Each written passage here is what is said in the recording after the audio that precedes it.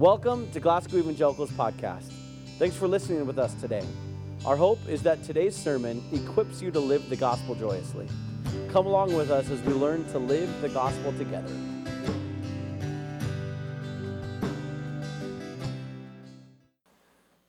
Grace and peace to you from God our Father and the Lord Jesus Christ. My name is Jay Forseth. I'm superintendent of the Western Conference of the Evangelical Church. I bring you greetings today from your brothers and sisters in a 4-state region.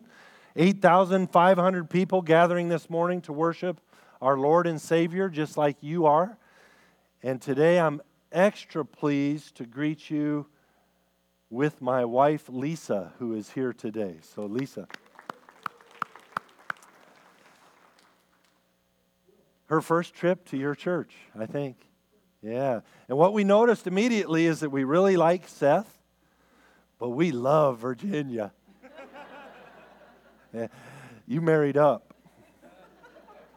So did I. So you have a bulletin with the blanks to fill in on the back side. They aren't perfect blanks. I kind of messed up, but we'll make the best of it. We're here today to talk about one word. It's called stewardship.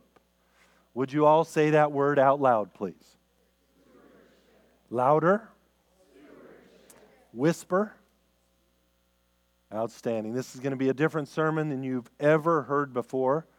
There will be much audience participation.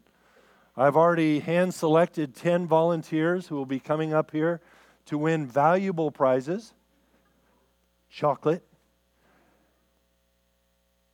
And I pray that this will be a sermon that you never, ever forget.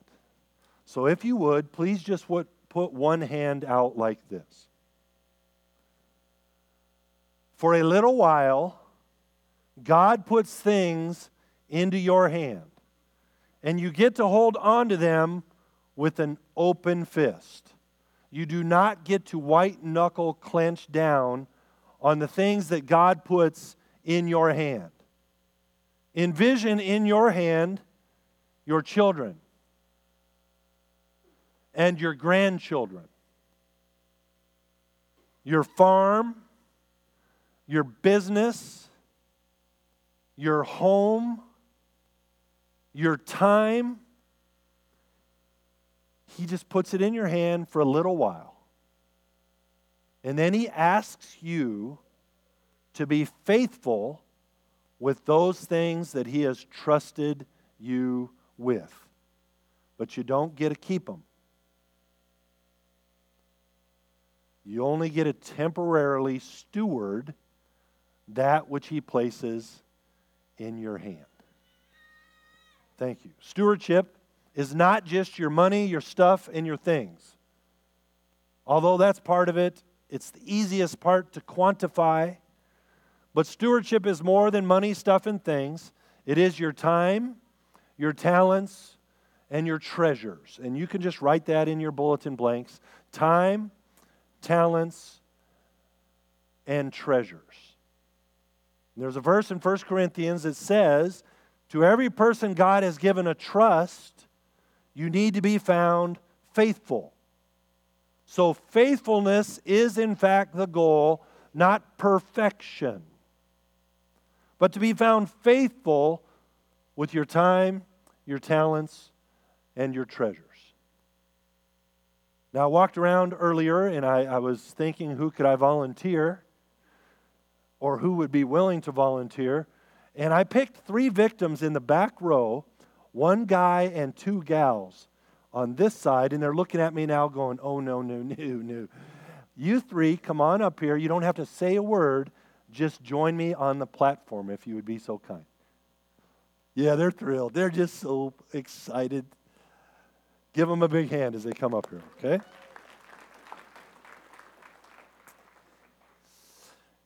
All right, let's come all the way up here. You get to play Wheel of Fortune. I'm not kidding you. In church, we're playing Wheel of Fortune. We have a 4-word phrase that you're going to try and guess, and if you guess this right, you will in fact get to have valuable prizes. Okay, I already gave you the RSTLNE. My name is Vanna White and Pat Sajak all at the same time. This is the biblical foundation for everything we'll talk about today. If you don't get this part right, nothing else will matter that I say. This is the stones at the bottom that we build on for the rest of the message. So you get to pick one vowel. Any ideas? Just pick one vowel, would you? I. You got one. All right, good job. Good job. Do you think you already know it? No? Do you think you already know it? Aren't you so glad to be up here today? Yeah. Will you ever forget me? Yeah, outstanding. Well, pick a consonant.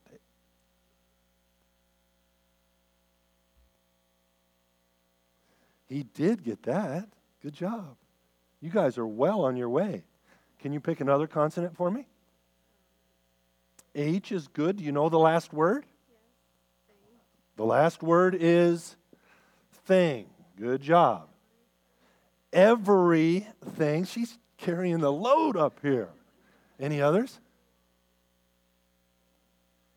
How many of you think you already know what it is? All right, nice job. Don't say it out loud. You know where cheaters go. Minnesota Vikings. Oh, wow. A Denver Bronco fan said that. Wow. Okay. Any other guesses? O is good. In fact, I'm going to give you 2 O's. You know, there's a Sunday school answer. Usually it's Jesus, but if you don't answer Jesus, what's the other thing? God. Good job. God owns everything. Give him a big hand and grab your prize. Every one of you gets one. And you are allowed to eat it in church, I think, because they are eating donuts here, evidently. Good job.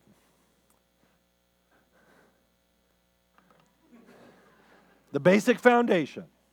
God owns everything. Psalm 24:1 says, the earth is the Lord's and everything in it. Let me put it to you redneck style. You don't own jack. I'll put it to you Duck Dynasty style. You don't own jack diddly squat. God owns everything. Everything good you have has come from God. You don't own the air in your lungs. You don't own the spit in your mouth. God owns the hills. He owns the cattle on the hills. He owns the mineral rights and the oil underneath the hills. God owns everything. Naked you come into this world, naked you will depart. He just puts things in your hand for a little while, but everything is His. God owns everything. Do we understand the first point? Good. Second point, I need new victims here, and I picked these 2 gentlemen right there. And where's Ethan? Come on over here. You knew I was going to pick on you, brother. All right. Yeah, you guys can just stand up here right real close to me. I don't bite on Sundays. There's a parable in Matthew that goes like this. A rich man who owned a lot of things called together his 3 managers and said this to them. He said to them, I'm going away. When I'm gone, I'm going to trust you with everything I have. Just know, though, that I'm coming back, and you will have to give an accounting for what you did with my things. That's the second word. The second point is we will all have to give an accounting. To the first person, let's say he gave $5 to. To the second person, he gave 2. Third person got 1. Anybody who tells you that everybody should have the same, it's not biblical. It's for God to decide who gets what. Because it's all His anyway. Maybe He can't trust you as much Ouch, as he trusts him. Or maybe he has another purpose, but you all still have the same charge, and that you have to be good stewards of what I've trusted you with. The owner leaves, goes to Hawaii on vacation. I think that says that in Matthew. Comes back, and the first person says, Master, I have taken your 5, and it is now 10. And the master shakes his hand and says, words that I want to hear. Well done, thou good and faithful servant. Well done. The one who had 2 also doubled his. He now has 4. But he gets the same handshake. Well done, thou good and faithful servant. Excuse me. How many know the story? Okay. The third person was scared of the owner. He went and took his 1 and buried it under a rock. And as if to pat himself on the back, when the owner came back, he brought out the 1 and said, Master, I still have your 1, and he gives it back to the master. And the owner says, you wicked and lazy servant. Takes the 1 from him, gives it to the one who had the most, and then boots him out, where this one is involved in a place that has weeping and gnashing of teeth. Is that tough teaching? Sorry, my brother. You knew I was going to pick on you, didn't you? Let's give these 3 a big hand, and you get to pick a prize. It's yours. Yep. Pick a prize. Take some chocolate.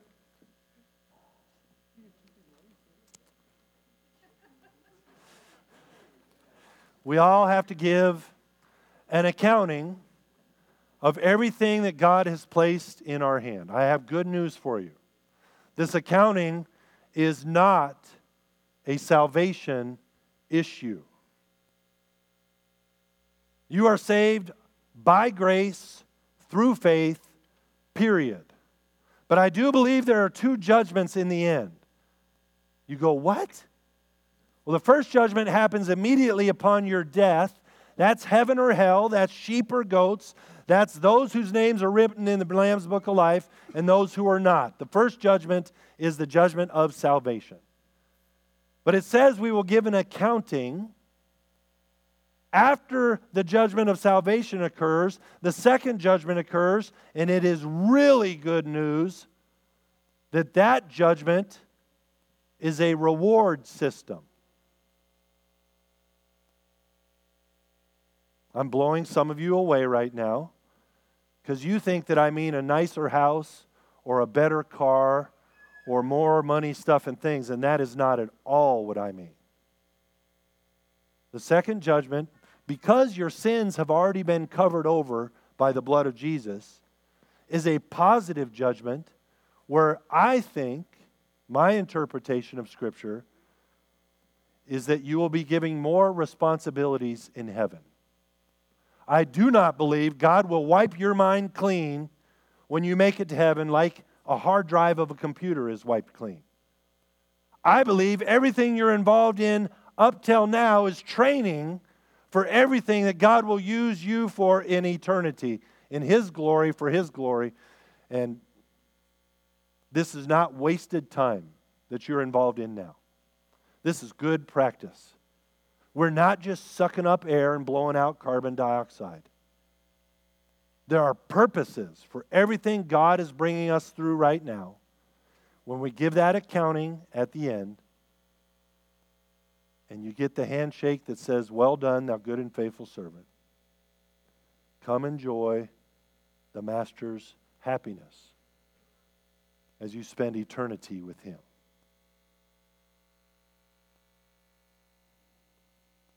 The third one. I think I had a group of 5 victims over here somewhere, didn't I? Come on up here, victims 5.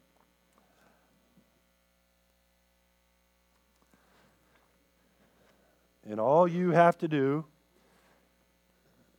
come right up front. All you have to do is a 5-word unscramble. This is the third basic point of this message.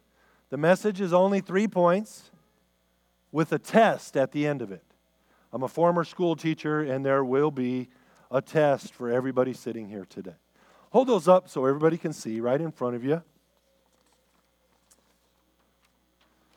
Yep, just like that. Wonderful. Good job.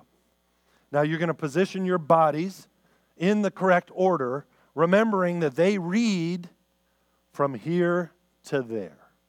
So go ahead and unscramble yourselves. Everybody else see if they get it right.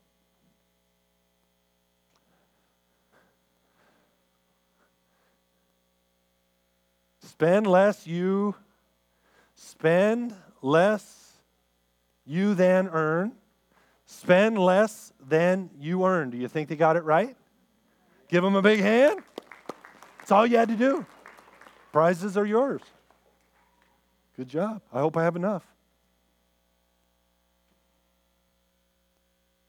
Good job. Appreciate it. That wasn't too hard, was it? Did okay? Is your blood pressure all right? It's all right?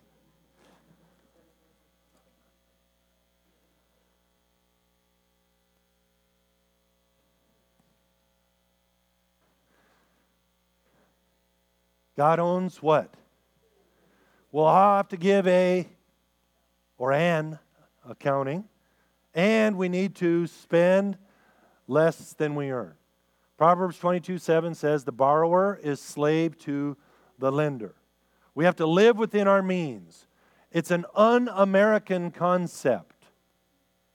And if you spend less than you earn, you will be weird in your spheres of influence. Because most people don't.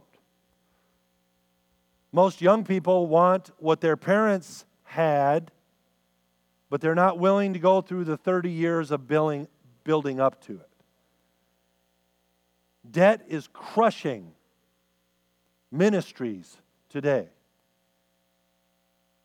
The borrower is slave to the lender. I don't want us to be involved in being indentured slaves to different things in our life. Because we're to be slaves to righteousness, and we're to be under Christ's authority, not under the yoke of the burden of slavery of debt. This is the 52nd church I've done this message in. Over 20,000 people I've bored to death with this message. Again, I'm praying that you would never, ever forget it. But is there anybody here today that would disagree with any of the 3 points I've shared on stewardship?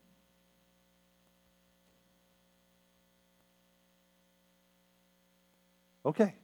Now, I could add a whole lot more to those, and there are other points of stewardship, but you're now ready to take a test.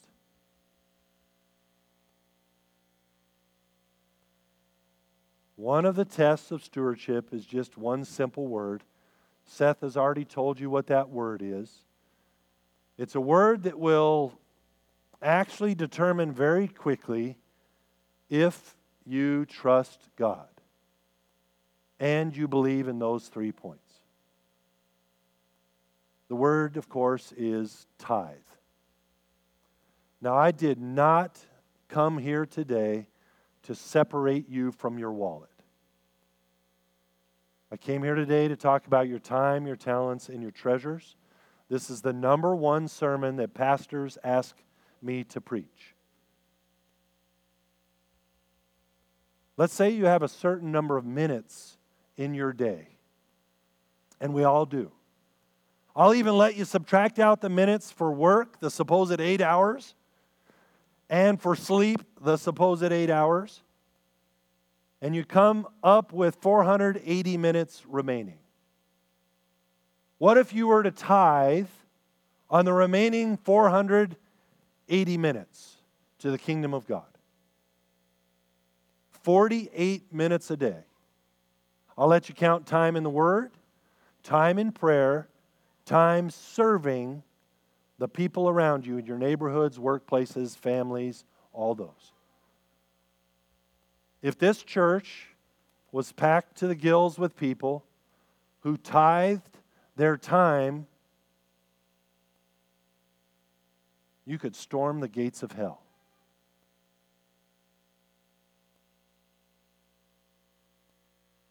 "48 minutes a day." What does tithe mean? Well, obviously the interpretation is 10%. 10%. Now, we're going to talk about what that means here in just a minute, but I will say that all the studies out there that I'm doing for my doctorate degree on Dave Ramsey's Financial Peace University, those studies are saying that the average American gives away 2.9 to 3.9% of their time, their income, their talents, all those kind of things. 2.9 to 3.9% average American gives back. Do you know what the average Christian American gives back in? 2.9 to 3.9%. It mirrors exactly the world around them. And there's a disconnect with that. We're to look different than the rest of the world.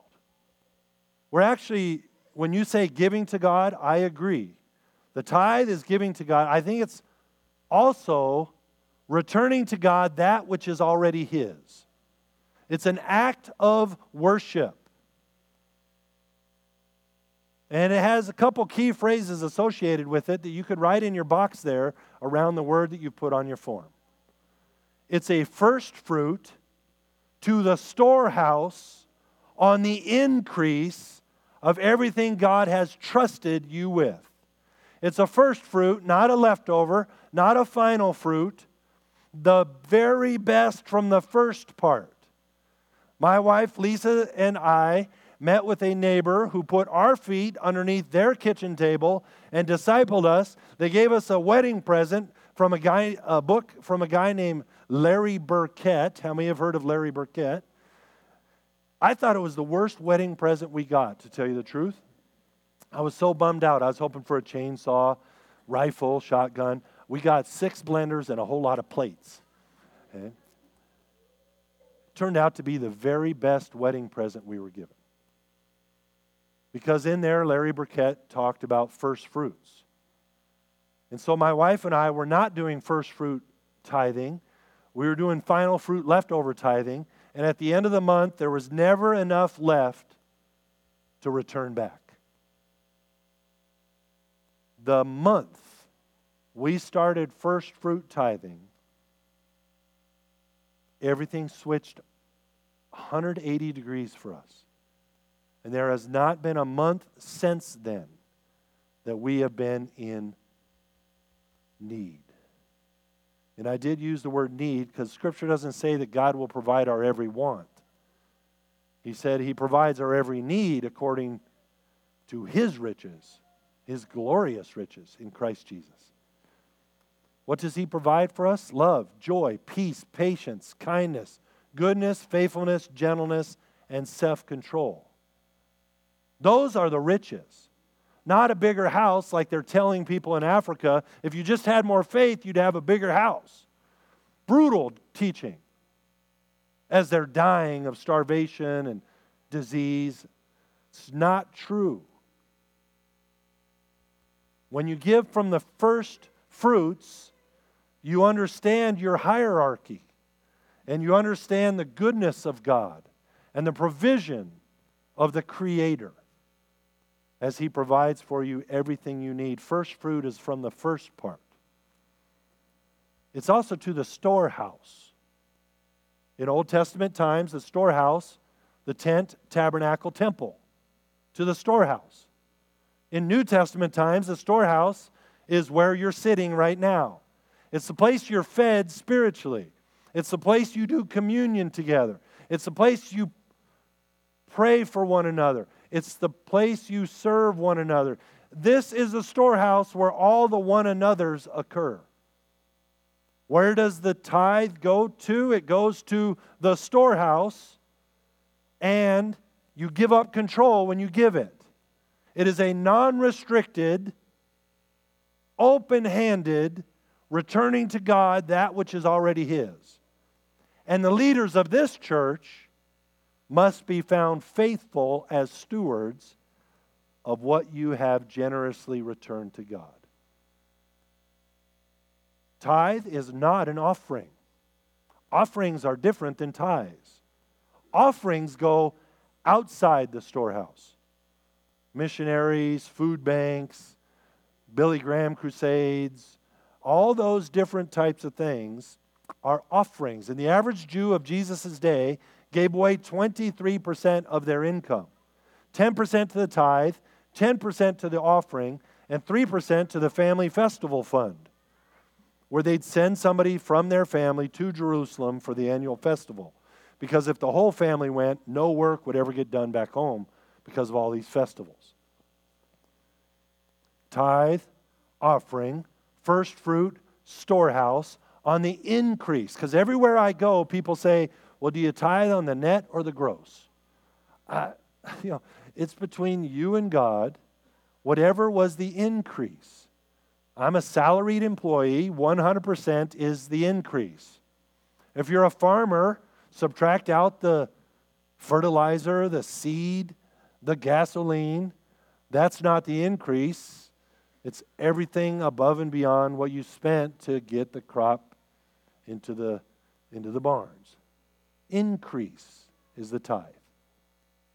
I did say it's an act of trust, because it is worshipful to say, I'm going to give the first to you and ask God that you would multiply the other 90%, that it will be adequate for my every need. And I do believe He provides that as He goes. There is this incredible scripture, though, in the New Testament, in 2 Corinthians 9, 6-8, that helps us balance out the legalism of the tithe, though. Because some people would highly disagree that the tithe is required. There's a lot of discussion on it. Malachi says, don't rob God with your tithes and offerings. We live under grace, and so I understand the whole discussion about it. I'm not here today for you to nail down a percentage, because actually some of you will need to go above and beyond the percentage with whatever God is asking you to share. Others of you will prayerfully consider what you're going to give because of this scripture that I'm talking about now that says each one should decide in their own heart what they should give. Not under compulsion, as if somebody had your arm behind your back and was wrenching it so you would give more. Each one should decide in their own heart what they should give, not under compulsion. But it does add this caveat. Give whatever you will give when you can give it with great joy. Why? Because God loves a cheerful giver. The one fight my parents had most often when I was growing up was on how much they were going to give. Mom was a giver, Dad was not. And as a kid, I remember listening through the walls to their loud discussions on what they were going to give that month. My mom was absolutely brilliant. Gals, if you will approach your guy like my mother approached my dad, it will change your relationship. My mom said something like this: we'll give whatever you want to give. I'll support you, whatever you want to do. Could you just help me with this? This year, if whatever we give works, next year, could we give just 1% more? And I could hear my dad going, fine. Yeah, you know what that means, right? That means begrudgingly, okay. First year, they gave away 2%. It worked. My dad is a man of his word. Next year, they gave away 3%. Worked again to get next year 4%. Was working so good, 6%. I mean, we're Dutch. That's a stretch, 6%, okay? Kept working. It kept working. My mother, who is now in heaven, discipled her husband without even trying. And today, my father is a type of man who will drive up in the driveway of a kid who has muscular dystrophy, and he'll throw him the keys to a fully accessible handicapped van and walk away with great joy as to sharing in what God is doing in people's lives. I don't know what you give. I don't know how much time. I do ask that you would also give your talents, though. I believe last year I used my favorite quote. Some of you might remember it. If you're not giving your talents in the church body, you very well could be a blood-sucking parasitic leech who is taking, feed me, help me, teach me, grow me. And you don't realize that when you use your talents, you're actually participating in the body of Christ, doing His work with all of the parts working together.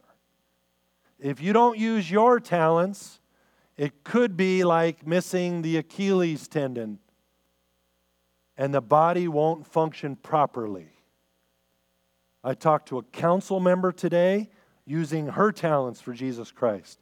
I talked to a worship person today using their talents for Jesus Christ. I talked to somebody who taught in the Awana program using their talents. I talked to somebody else who was an usher. So there's all kinds of things according to your giftedness. You don't want me working in the nursery, I'll promise you that. But there are other places that I could work where I could contribute to the family in extending His kingdom and working together so that others will come to know Jesus Christ. I told you this was going to be a different message than you perhaps had ever heard before. And I fully understand that I have literally poked some of you right in the eyes. Not intending to be down on anybody. I'm just asking that you would prayerfully consider what God would have you to do with your time, your talents, and your treasures. Would you bow your heads, please? As everybody is bowing their heads, I ask that you would talk to God right now in your own way and respond to anything that you heard today. Between you and God. As every head is bowed, every eye is closed, I want to give an opportunity for anybody who's not a Christian to become a Christian today. If you'd like to become a Christian today, all I ask is you would just look up at me now or raise your hand so that I may pray with you. Is there anybody that wants to become a Christian today? Thank you. The best decision you will ever make. I'm asking you to pray with me now a prayer that is something like this, realizing the words aren't as important as what you're saying from your heart. So let's pray this together. In fact, I'll ask everybody in the room, even if you are a Christian, to pray this prayer. And this person is going to pray it for the very first time. Dear Jesus, I need you. Please forgive me of my sins. I want to follow after you. Thank you for saving me. But I believe in you. And so today I'm putting my faith in you, Jesus. Thank you, Lord. And everybody said, Amen. Since God owns everything, go this week and be great stewards of what He's entrusted you with, and be His witnesses everywhere you go. Thank you. Love you all. Thanks for joining us again for another sermon of the GEC podcast. Connect with us at glasgowec.com or every Sunday morning at 10 here in Glasgow, Montana. If you enjoyed this podcast, we'd love for you to subscribe, rate, and give a review on iTunes, because this helps us share the word with more people. See you next week.